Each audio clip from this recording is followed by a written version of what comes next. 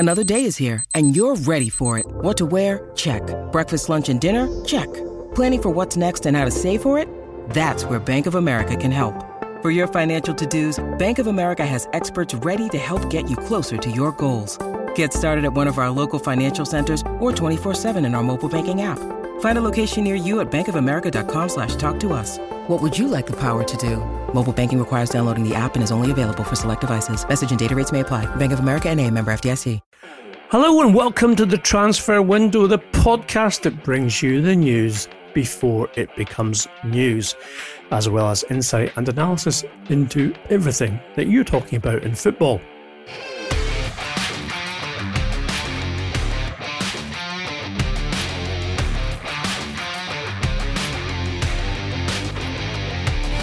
I'm Ian McGowan. With me as always is the doyen of transfers, Duncan Castles. And on this particular podcast, we have news on Manchester City and Pep Guardiola, as well as transfer targets for this summer. Manchester United have been causing a little bit of a fracas with regards to their criticism of referees and the giving of penalties, as well as news on potential Arsenal signings, heroes and villains, and much more. Duncan, we're going to start with Manchester City, and it's our understanding that Pep Guardiola, who has a break clause in his contract, which means he could leave in this summer window, has been promised by City's administrators a transfer budget which would allow him to effectively reconstruct parts of the team that quite clearly need to be attended to. One being, of course, the continuing travails of Sergio Aguero and the fact that they have been playing without a number 9 and playing a false 9 instead, as well as potential recruitment in defence and even possibly in midfield as well. Would you say, Duncan, that Erling Haaland, who, as you reported on last week's pod, as being available to buy from Borussia Dortmund, would be a suitable and or likely target for Manchester City? One of the priorities is to recruit a striker, as you say, because of the situation they have with Aguero, running out of contract, not being available for many games this season. If you're going to go into that area to replace the most successful striker in the club's history, you need a very talented player. And there is not a great deal of availability at the top end of the transfer market for strikers in the coming summer. Therefore, it's a complicated choice to make. As you've said in previous podcasts, they haven't done well in these choices in the past. Gabriel Jesus was supposed to be the player who would develop into an Aguero successor, and he hasn't achieved that to the extent that in the summer window before last, City were prepared to trade Jesus to Borussia Dortmund in order to get cash to hire a different striker, and Jean Felix was one player they'd identified to come into that role, but they've accepted that Jesus is probably not the long-term answer and need to recruit at that end of the field, and they need someone who is capable of playing at the level that they're at, which is defend the Premier League title. That'll be the expectation for next season, given the huge lead they've developed at the top of the table and this 20-match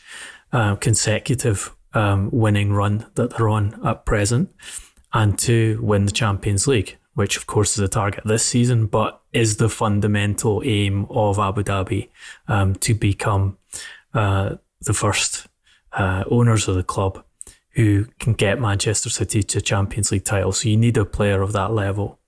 Now, when we discussed Haaland's availability and Dortmund's readiness to sell the player in a recent podcast, we talked about how Dortmund had come to the conclusion that although he was scoring at an incredible level, the team actually wasn't playing better, and the team's results had gone into decline because he was such an individualistic player. Now, can you fit that into the Manchester City system?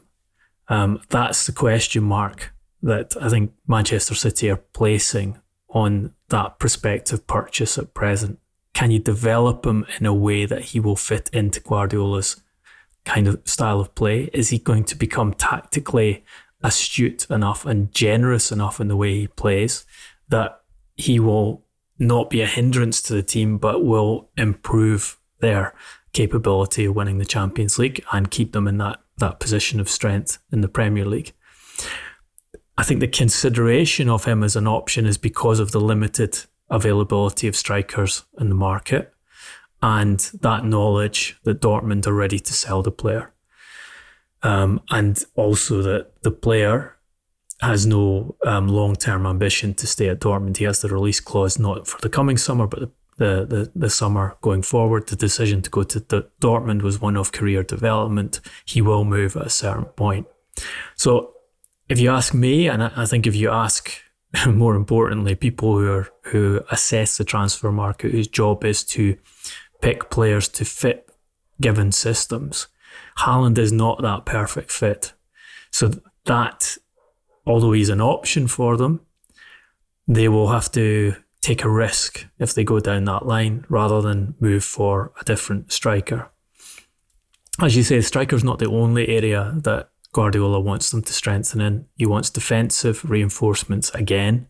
I'm told a left back is a priority, and wants reinforcements in midfield. And there you have Fernandinho going out of contract, and a player capable of filling in for him and strengthening what are really already impressive midfield resources is on their agenda for the summer window. It's interesting as well, though, Duncan, that City themselves see strengthening the squad as being central to retaining Guardiola for at least another season until his contract currently ends. The fact that they will make funds available. And of course, it's not like they haven't spent a lot of money under Pep Guardiola, but they have been quite thrifty compared to the likes of Chelsea and Manchester United in the last two windows. But they seem to be willing, if you like, to basically incentivize Guardiola to stay. Or I think probably on the basis that other coaches and elite coaches in particular are not available, or certainly not on the horizon that they could replace him with. And so it would be in their interests, obviously, to effectively offer him an open checkbook and what he wants with regards to rebuilding and taking the squad forward. Look, they've never had any real hesitation about spending. As we all know, this is the most expensive squad in the history of football. They've spent more on transfer fee commitments than any club ever. What you have in this summer window is an opportunity because the market is so damaged by COVID, because so many clubs are having to work on restricted budgets, maybe look at one significant signing, but not on the scale of deals that we've seen for several years pre-pandemic. A club like Manchester City, whose limitations on spending are purely financial fair play, something that they've transgressed on multiple occasions, but have managed to escape Champions League bans on all of those occasions, can spend. The Abu Dhabi have the resources to push into the club and to take advantage of the weaknesses of other teams. So it makes sense to go for it again this summer. And now that Guardiola's in a happy place again, now that he is putting together that run of victories and receiving the praise for the way they play, it's an opportunity to have a consistent structure at the club at a time where there was a question mark over how long they could keep Guardiola there for. And if they had got themselves into a position where they had to replace Guardiola, you have that whole difficulty of finding a compatible coach, someone who fits into the system that's been created around him. No club has invested as much and transformed themselves so much to suit the identity of one coach. That transition to a new coach is going to be a difficult one. We'll see what happens this season, but they still haven't won the Champions League. So take advantage of the opportunity where you have a market where you can buy players where a lot of your opponents can't buy players, and you have that coach in place for another season and another attempt to win the Champions League. And it's quite amusing, I think, Guardiola ahead of their first leg Champions League tie, talking about Manchester City being the best English team in the Champions League over the 7 seasons. It's quite a definition stretch to say that they're the best because they were there in every season and got through the group stages in every season, when what you actually see is a pattern of failure and elimination at the hands of clubs with far inferior resources, with tactical errors, game decision-making errors from the coach in those particular matches. Sounds like the old Arsene Wenger. Should we get a trophy for being top 4 every season? Another dull and dour draw between Chelsea and Manchester United last weekend, Duncan. Drew a lot of criticism with regards to the way both teams played, to be fair, not just one. The other, of course, contentious issue was the penalty which was not awarded to United. That prompted a very bizarre exchange in terms of interviews with both Luke Shaw and with Ole Gunnar Solskjaer post-match, in terms of the responsibility that they put on the referee, but more insanely on a Chelsea website piece, which you pointed out under 22 paragraphs, had made to the point that Manchester United penalty awards had been quite fulsome in the past 2 seasons. Are we getting to the point now where Solskjaer / United are going into a kind of bunker mode with regards to decision making, as well as the fact that it's a defence, if you can defend it, of the fact that they have not beaten anyone in the top 6 under Solskjaer this season? In the league, yes. Look, a lot of controversy over the penalty, a lot of controversy over what Luke Shaw said in the post-match interview, claiming that the referee had told Harry Maguire that he couldn't give the penalty because there would be too much controversy over the decision to give that penalty against Callum Hudson-Odoi. Solskjaer then going into an interview and supporting what Luke Shaw had said, and then raising this subject of outside influences and criticising the Chelsea website pre-match briefing, which is so obscure that the individual interviewing him at the time had to ask him what he was referring to, with his claim that it was influencing the referees. I think a lot of that has deflected from the more fundamental point that Solskjaer's team played in a very predictable fashion, in a fashion that they've played against Big Six opponents in almost every match this season, that they failed to score again in those games. So they've now played 7 games against what is traditionally called the Big Six in the Premier League this season, lost 6-1 to Tottenham, drawn 0-0 with Chelsea, lost 1-0 to Arsenal, drew 0-0 with Man City, 0-0 with Liverpool, 0-0 with Arsenal, 0-0 with Chelsea, scored just one goal, that from a penalty in that 6-1 defeat in the second minute. So they're now on 628 normal time minutes. We're not including the added time minutes here, without scoring against their opponents. We discussed this in the podcast going into the game, whether Solskjaer would actually play that Manchester United way that he talks about and pushes so hard, and especially given the success and the statement that he felt they had made by beating Liverpool in the FA Cup 3-2 by playing an attacking game. And we predicted that they wouldn't, and they didn't.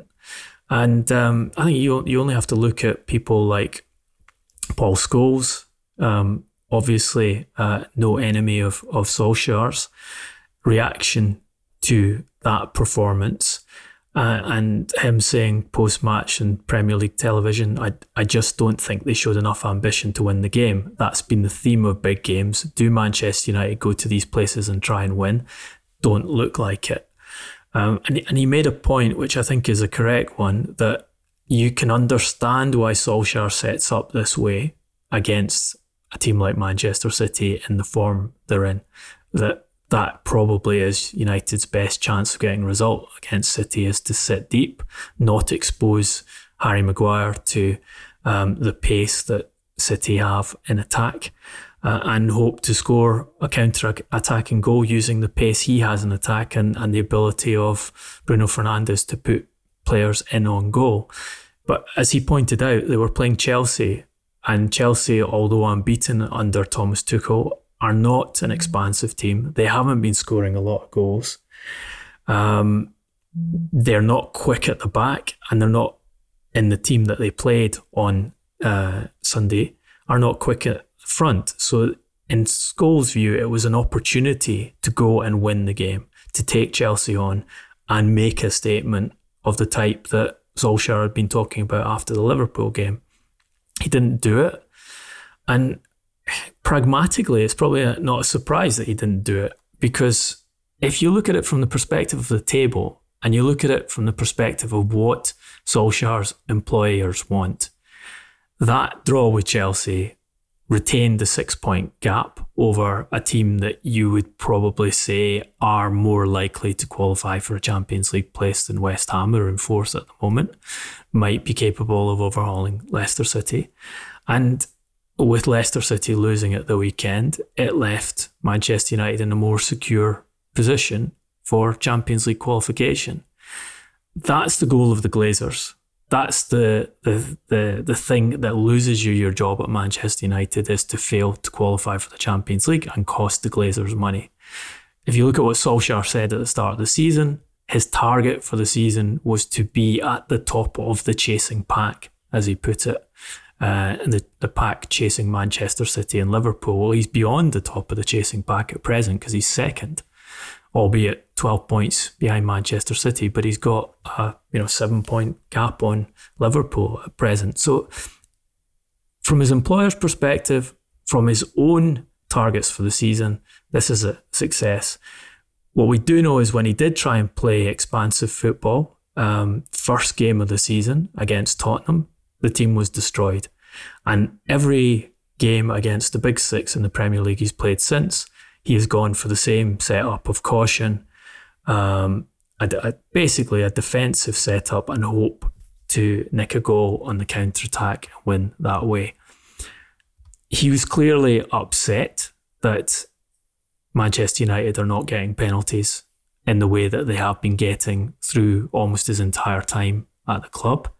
He's clearly upset that individuals like Frank Lampard, who he mentioned in his post-match interview, and Jurgen Klopp had highlighted the gross ratio of penalties that Manchester United have received compared to every other club in the Big Five leagues. They're miles ahead of every other club in the Big Five leagues in terms of penalties awarded. 35 penalties in the last 18 months.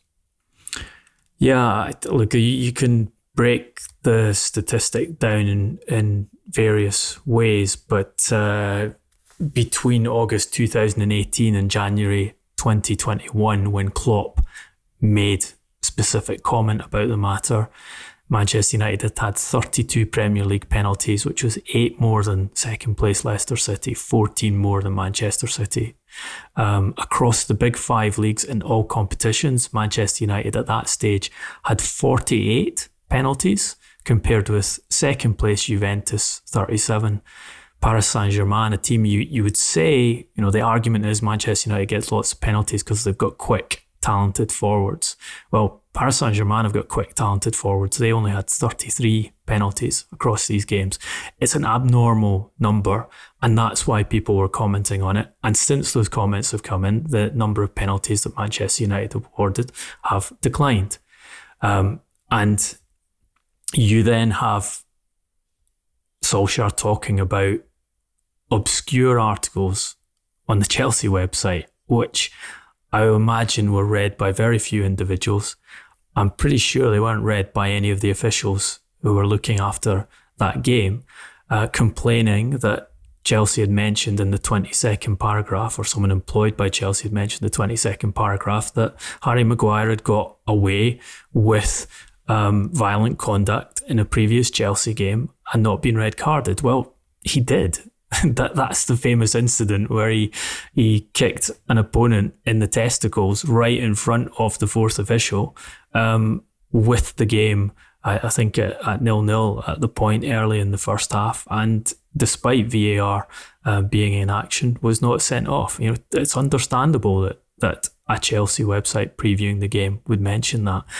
To say that is cheeky, as he described it, as an attempt to influence the referees and an attempt to give penalties against Manchester United, is I haven't heard that something like that come from a manager in a post-match interview in all of my time covering the Premier League. I don't know if you have, Ian, but it's bizarre, and I don't think does Solskjaer or Manchester United as a club any favours. And Manchester United had to brief off record that Luke Shaw had misheard what he claimed Stuart Atwell said to Harry Maguire to try and dampen down the controversy over those couple of post-match interviews pretty soon after the game.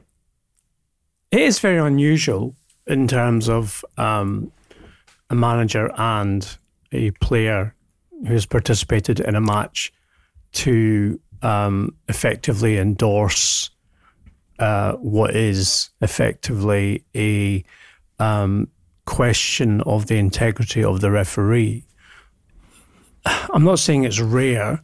I have certainly been involved in interviews and off-the-record briefings where that has been the case, Duncan.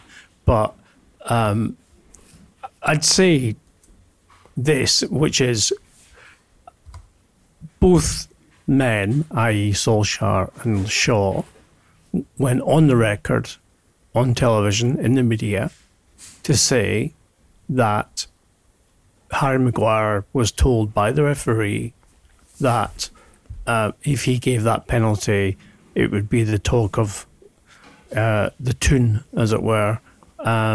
Yeah, exact words from Luke Shaw. If I say it is a pen, then it's going to cause a lot of talk about it after. That's what he said Atwell had said to Harry Maguire. Sure, Atwell said that, yeah, exactly. So my question is, the FA, who are generally very, very quick to denounce any kind of criticism and certainly questioning of referees' integrity, have decided to take no action.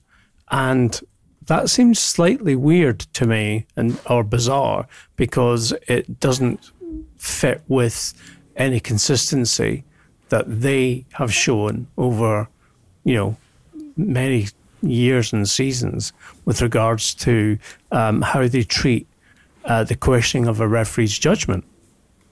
Yeah, I agree. And I think it looks to me like the Football Association have taken the safe line here, because while it was not a clear-cut penalty, I think the majority of people would say that under the completely messed up handball rules, which have effectively been changed mid-season by PGMOL, who said they were going to take a softened interpretation of the rewritten law in October, it should have been a penalty. Now, as I say, I think the majority of people would say that under those messed up rules, you would give a penalty. I think there's also an argument that it wasn't a penalty in the sense that Hudson-Odoi's arm is out. It's not above his shoulder, but it looks like Mason Greenwood contacts Hudson-Odoi's arm with his arm just before the ball hits Hudson-Odoi. So you have a situation where Hudson-Odoi, if his arm is moving downwards, it's kept in position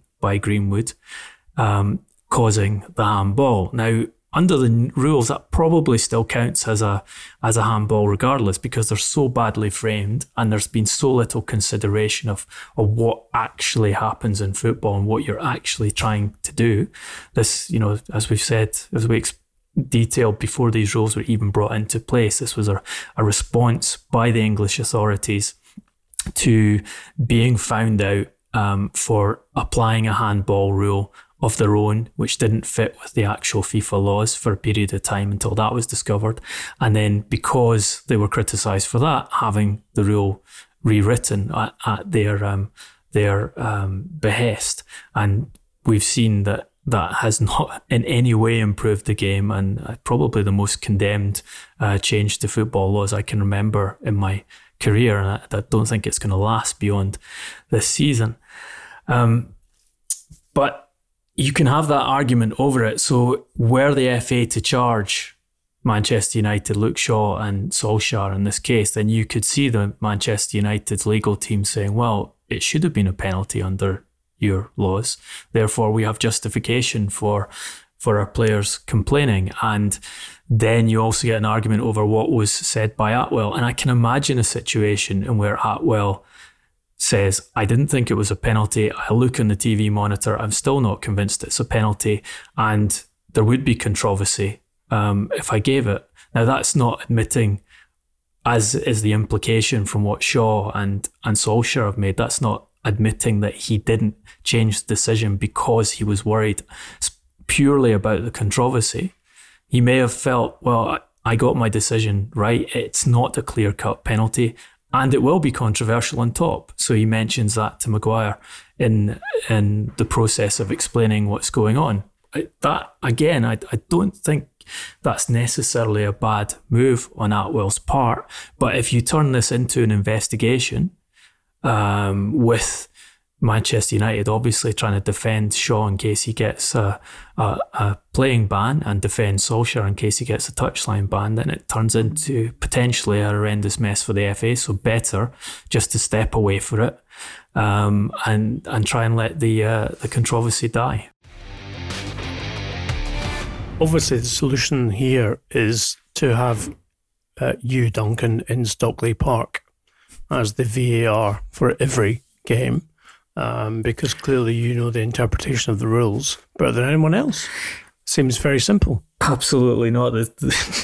I would hate to be a VAR in Stockley Park. I would hate to be a referee at present, because I think referees have been undermined by the video assistant referee system in predictable ways and in unpredictable ways. But it was obvious when you bring this system in that referees were going to stop giving decisions on the pitch. When they weren't sure about a decision, they would know that VAR was present and use it as an insurance blanket and a safety net, and ask the guys who can see it on screen what they think about it, and use the ability to have another look at it on screen as a way to try and avoid that what they have done for their entire careers, which is make immediate or very quick decisions about what are ultimately subjective decisions. Most of football laws are about subjective decisions. Most of the really controversial ones, red cards, yellow cards, penalties, free kicks, are essentially subjective decisions. So you're changing the nature of the game, and you cannot get clear resolution on this, because most of these things are subjective decisions, because the laws have been written into a progressively worse fashion, where the people have clearly not thought through the implications of the changes in the laws and not thought about all the situations that can occur and where they will be caught out over them. You end up with far greater controversy and people angry because referees are not making immediate decisions during the game, and because lots of things fall through the loopholes.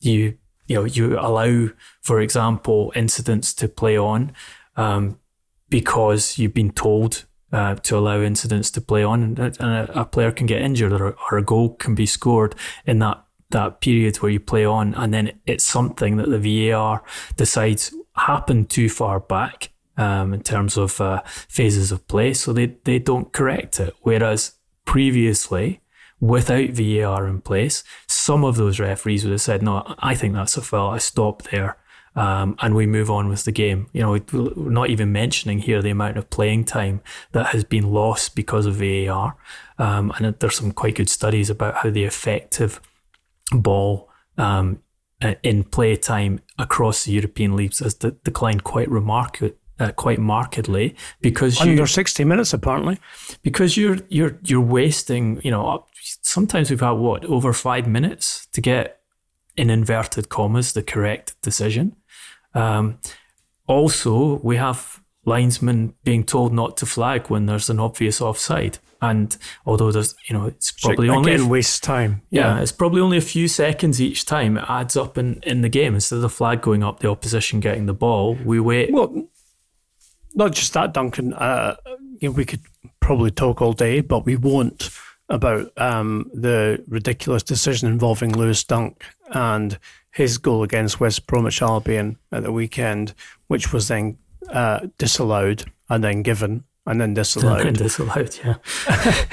And that decision took 5 minutes and 37 seconds under VAR, and only 4 minutes were added onto the first half. I think that's right, Ian. I think we've seen that happen in a number of games this season where you have a long period to make a VAR decision. Time is added on, but not sufficient time is added on, which is an area of controversy in itself. What I find not surprising, given the individuals involved and given their kind of entrenched positions of support, and it seems to be that we have now to justify VAR because referees, FIFA in particular, invested so much in the idea that this would improve football and solve problems. But you have, after this weekend, you have Dermot Gallagher paid by PGMOL to be a spokesman on television and explain these decisions, saying that that VAR has moved forward from the clear, only intervening in clear and obvious errors. We asked the referees to go to the screens. That was a big thing, and we didn't say if the referee goes to the screen, he has to change his mind. We still said that he could retain all options. We've seen referees go to screens and change the decision. We've seen referees stick with the on-field decision too. So it is a better product than when we started in August last season. I do not see VAR being a better product than the flawed product that came in the first place, and in any way a good product. You also have Mark Clattenburg in his newspaper column talking about how VAR had caused problems for referees because of that safety net it provides, and being quite critical of that element of it, and then concluding, I maintain that VAR is good for the game and some of its good may have gone under the radar. Referees were reluctant to give penalties for holding in the box, for example, and he goes on to argue that the referees are now able to warn players that everything's on VAR, therefore they shouldn't hold in the box, and therefore there is less holding and less fouls in the box.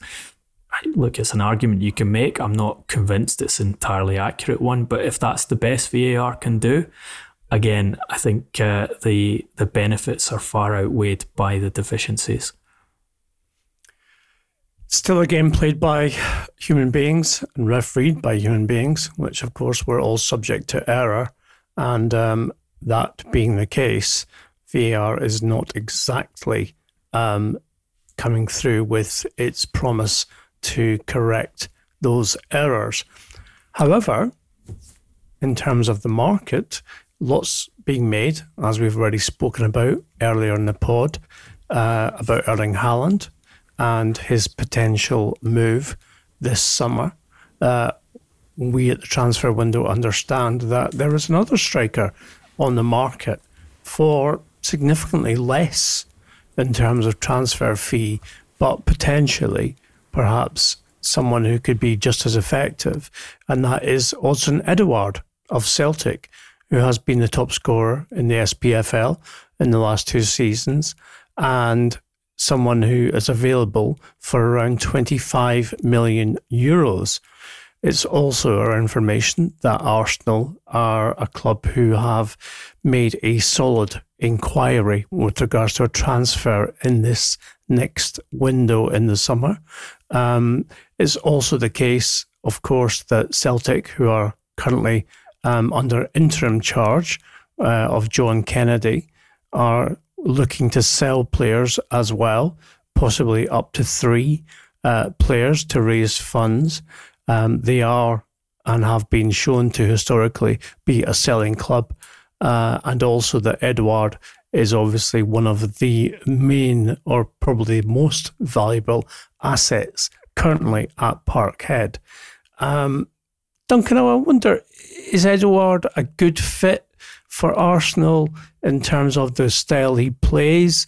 What I've been told is that they're willing to market and sell Alexandre Lacazette, who I think is a kind of similar style, but obviously aged 29, and with the outlay that Arsenal have put into him in terms of transfer fee and wages, is someone they want to cash in on if they can with regards to a move out.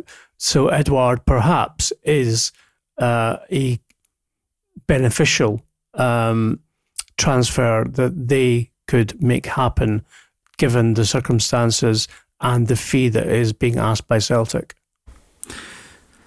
I think Celtic will be doing well if they manage to secure 25 million euros for Edouard in this market. If I understand correctly, his contract expires in 2022. I don't know if they have an option to extend that, but trying to sell a player from the Scottish market, regardless of how efficient he's been, and he has been a regular scorer for Celtic, both in the Scottish Premier League and in European competition, which is something that I think Arsenal will pay a lot of extra attention to. For 25 million euros is going to be a tough ask. You can see the logic in bringing in someone of a similar style and type to Lacazette, who is considerably younger, at 23, as a replacement. Lacazette has been close to leaving in previous windows. There has been certainly a good deal of discussion over potential sales without any of them actually transpiring. So yeah, there's a logic there, and it fits to the path that Edu and Mikel Arteta have taken in reshaping the Arsenal squad, which is mainly to get younger players in at relatively cheap prices, who will increase in value and reduce their wage bill, with Lacazette being one of the highest paid players at the club. They've managed to get Mesut Ozil out. So yeah, there's a logic to this potential move. There must be more interest, though, in the sense that Edouard is someone who has proven he can score left foot, right foot, head, free kicks, penalties. He's someone who does fit in terms of being a potential striker who can do well at the top level. Brendan Rodgers obviously coached him at Celtic and knows him well.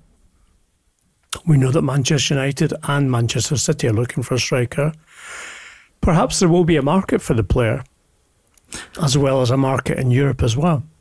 I'm sure there'll be a market for the player, and we start in this podcast talking about Manchester City's search for a top level striker and that there are a limited number of options on it. So any striker at that age who has been scoring consistently, whose transfer fee should be relatively low because of length of contract, is going to have clubs looking at him. But I think from what I gather, he is quite fussy and selective about where he goes. So you have something similar to the Moussa Dembele situation when he was the player at Celtic scoring the goals and had significant interest from across Europe, but turned down moves to lesser clubs such as Brighton and Hove Albion when Brendan Rodgers was keen to move him out because he felt that wasn't right for his career, and waited until he got Olympique Lyon. Did well there and is currently on loan at Atletico Madrid and trying to establish himself in their first team, and has designed a career path for himself, which is obviously an important factor with players like Edouard who are running down contract and who know that the club want to sell them and cash in on them. Duncan, it's that time of the week when we do heroes and villains in terms of the last few days in football. I'm going to turn it over to you to do a villain because my hero is fairly obvious and it will not take a long time. I'm going to give you villains, a group of villains this week. A group? Does that mean a gang? Is that a gang of villains? Well, you can tell me because they're the Brighton Hove Albion penalty takers. Definitely a gang then. who amongst them managed to hit the woodwork twice from penalty kicks in a key match against West Bromwich Albion at the weekend. Pascal Gross missing the first one, Danny Welbeck the second one, and another defeat for Brighton, who, despite all the praise over the fashion in which they've been playing this season under Harry Potter, that they are slipping closer and closer to being in a serious relegation fight. Just 3 points ahead of Fulham now, and you wonder if the manager Harry needs to get their penalty kick takers to work on broomsticks to solve their problem converting. Or a wand at least. Wave his magic wand. If not a broomstick. Very, very good. I like it. Although I don't, obviously, because as everyone knows on the pod, I do have a soft spot for Brighton Hove Albion. So therefore losing games and missing penalties is not joyful in any fashion. My hero of the week, as I said, is a simple one and a sad one as well. And it is the former Scotland international Ian St John, who also played for Motherwell and then Liverpool. Lots of tributes have been paid to the man who was extremely kind, generous and warm to anyone who met him. 21 appearances for Scotland, 9 goals, and a very stellar career in football, as well as then creating a second one in broadcasting with, of course, the St and Greavesy. I mean, for those of us of a certain age, it was the football show we grew up with. So for me, my hero is the laugh of Ian St John whenever Greavesy made a corny joke where he just would give his very, very deep voice. That's it for today's Transfer Window podcast. We hope you have enjoyed what you heard, and if you have, then please give us a 5-star review on iTunes. That expands the community. Subscribe to YouTube and you'll get us on that channel, and of course you'll be told when the next podcast drops. Also on social media platforms at Transfer Podcast, on Twitter and on Facebook and on Instagram. And Duncan and I are on our personal accounts at Duncan Castles and at GarboSJ. We will be back with you later in the week. And until then, stay safe, be well, and thanks for listening.